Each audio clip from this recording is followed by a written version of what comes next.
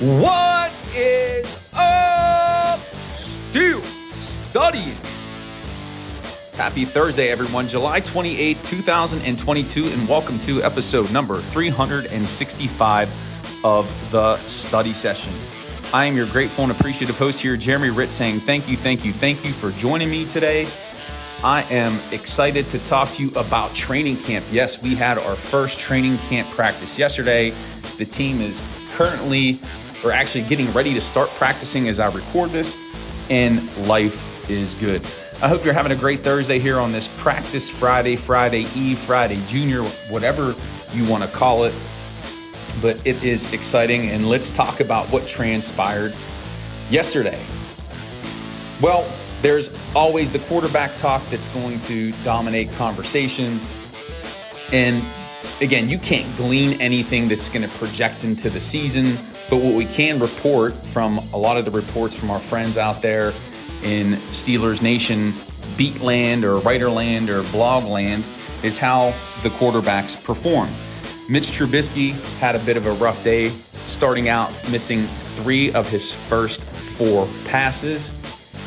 And even though he said he had a command of the offense, it didn't show right away, but you can't make any types of judgments or criticize him for that. It's early, first practice, no big deal. Kenny Pickett struggled as well. He was picked off on his final pass by undrafted rookie free agent Carlins Platel.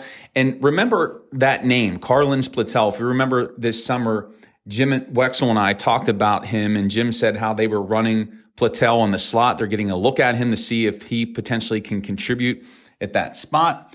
So it's a good opportunity that he's splashing that way on day 1 of practice. We'll have to see if he does anything moving forward. But Pickett had a struggling first day as well, in addition to Trubisky. Mason Rudolph started 4-4 and threw a 60-yard touchdown. Now, it was on a screen pass to Calvin Austin, but to say the least, he had the best day of the 3.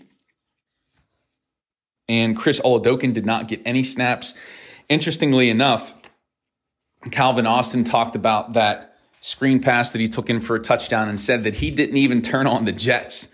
So if that is the case, we are in for a treat with Austin in terms of his speed. But it's good to see the rookie wide receiver making some splash early on.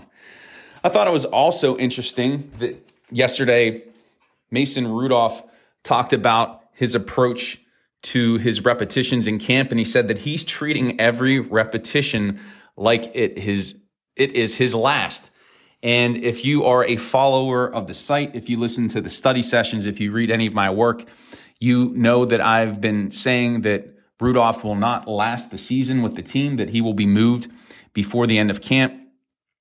So I find it a bit ironic that he did say that, because I do believe that these reps this year in camp are going to be it for Mason Rudolph. Deontay Johnson is going to take a page out of TJ Watt's book from training camp last year and engage in a camp hold-in. He's not going to practice until that contract gets hammered out. And according to Mike Tomlin, he sees that as a positive thing for the younger receivers on the team because it provides for more repetitions for them.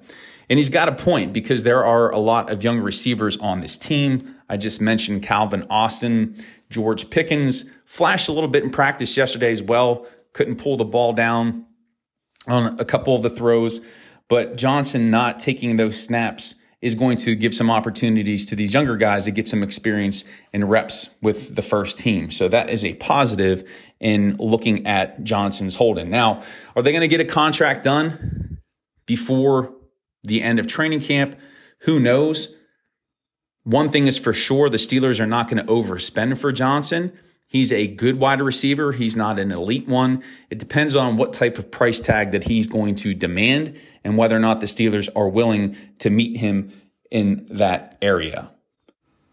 If you checked out the Still Study yesterday, I wrote an article about the signing of the running back Jeremy McNichols. He played for Tennessee last year, and I talked about how this signing puts pressure on Anthony McFarland and some of the other running backs. McNichols played with the Titans in 2021. He had 41 carries for 156 yards, showed some versatility, able to catch the ball out of the backfield, 28 receptions for 240 yards. And in the first practice with the team in camp yesterday, he did some nice things. So they're going to give him every opportunity to compete. I keep mentioning that the Steelers want a back in the vein of Mewelde Moore, and quite possibly McNichols could be that guy. The signing of McNichols, what I talk about in this article, is it puts a great deal of pressure on Anthony McFarland, who really was absent in yesterday's practice. There wasn't really much reporting on him on anything that he did. So he's going to be pushed extremely hard. Now, I've been highly critical of McFarland. I don't feel like he's a natural ball carrier. He seems very awkward and like he's laboring when he's running the football, not a lot of agility or lateral movement in his runs. He's a fast guy, one-cut runner, but it just hasn't materialized for him. And I think he is in very much jeopardy with McNichols on the team. McNichols is also going to push those two undrafted rookie free agents in Mateo Durant and Jaylen Warren.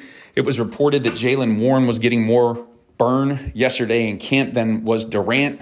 So we'll have to see and monitor that running back position. But this much I feel confident in saying, and I said this when I issued my first 53-man roster projection, I think Anthony McFarland's time is done with the Steelers. It's time for someone new, and that back is probably going to be Jeremy McNichols. Some injury news from the first day of camp. Undrafted rookie free agent TD Moultrie was injured. It was speculated that he was dealing with some cramping, and also Miles Killebrew. I don't have any updates on those injuries, but as information comes in, I'll be sure to provide updates on that. And that's one thing to keep in mind that the Steelers have to really hope happens this training camp, is that they could stay healthy, because the healthiest team is typically the team that is able to make that push and make that run. So they have to be smart about training camp. Tomlin is going to do that. You think about the key players on this team, Najee Harris. You got to keep him fresh. You don't want to expose him to a lot of contact. You want to make sure that he's game ready. But that's why you have these younger guys and these players that need to prove themselves and show that they deserve to be on the roster, like Anthony McFarland, like Jeremy McNichols, giving these undrafted rookies and Jaylen Warren and Mateo Durant an opportunity. But making sure your star guys, your proven players, your Minkah Fitzpatrick, Cam Hayward, TJ Watt, there's no benefit for them practicing. Yes, get them adjusted to the contact, but that's about it. There is no need to take a risk for injury. And finally, today, the last thing I'll hit on, Ben Roethlisberger was talking to the media about being away from the game, but he also talked about how the me first attitude of a lot of players today rubs him the wrong way, which then in turn, Cam Hayward heard that and took it personally. There was a little bit of back and forth where Ben retracted his statement. And I just got to say this, it's time to move on. Who cares? Ben is no longer the quarterback of this team. It's time to focus on the future. It's time to focus on what Mitch Trubisky or Kenny Pickett is going to bring to this team. Roethlisberger has never been one to hold back his words, and even though he's not with the team, he found a way to send a little bit of a ripple through the team, enough so that Cameron Hayward was asked about his comments, and Cam responded. But it's a non-story as far as I'm concerned. We're moving on. It's brand new Pittsburgh Steelers football, and life is good. Remember, I am going to be in Latrobe for training camp August 4th, 5th, and 6th. A lot of content coming your way. I am so excited for that. Excited that I'm getting back into a routine here with the Still Study. Jim Wexell and I are going to have a ton of coverage together over on his site for the Still City Insider. Our podcast will be up and rolling as well. So please be on the lookout for all of that information. And as always, please know that I am truly grateful for you and for your support of the site, Yin's beautiful studyings. Let's connect. We can do that one of three ways. Comment directly on the articles at the bottom of the page. Hit me up via email at thestillstudy@gmail.com, and also give me a follow on Twitter at stillstudy. Would love to connect with you, get your question, comment, feedback on the show. Get into the Saturday Steelers mailbag this weekend. Podcast coming your way. And remember, as we rock out on this Thursday, July 28th, 2022, not everybody is a Pittsburgh Steelers fan. But you, my black and gold brethren, most certainly are. Peace, everyone. Make it a great day.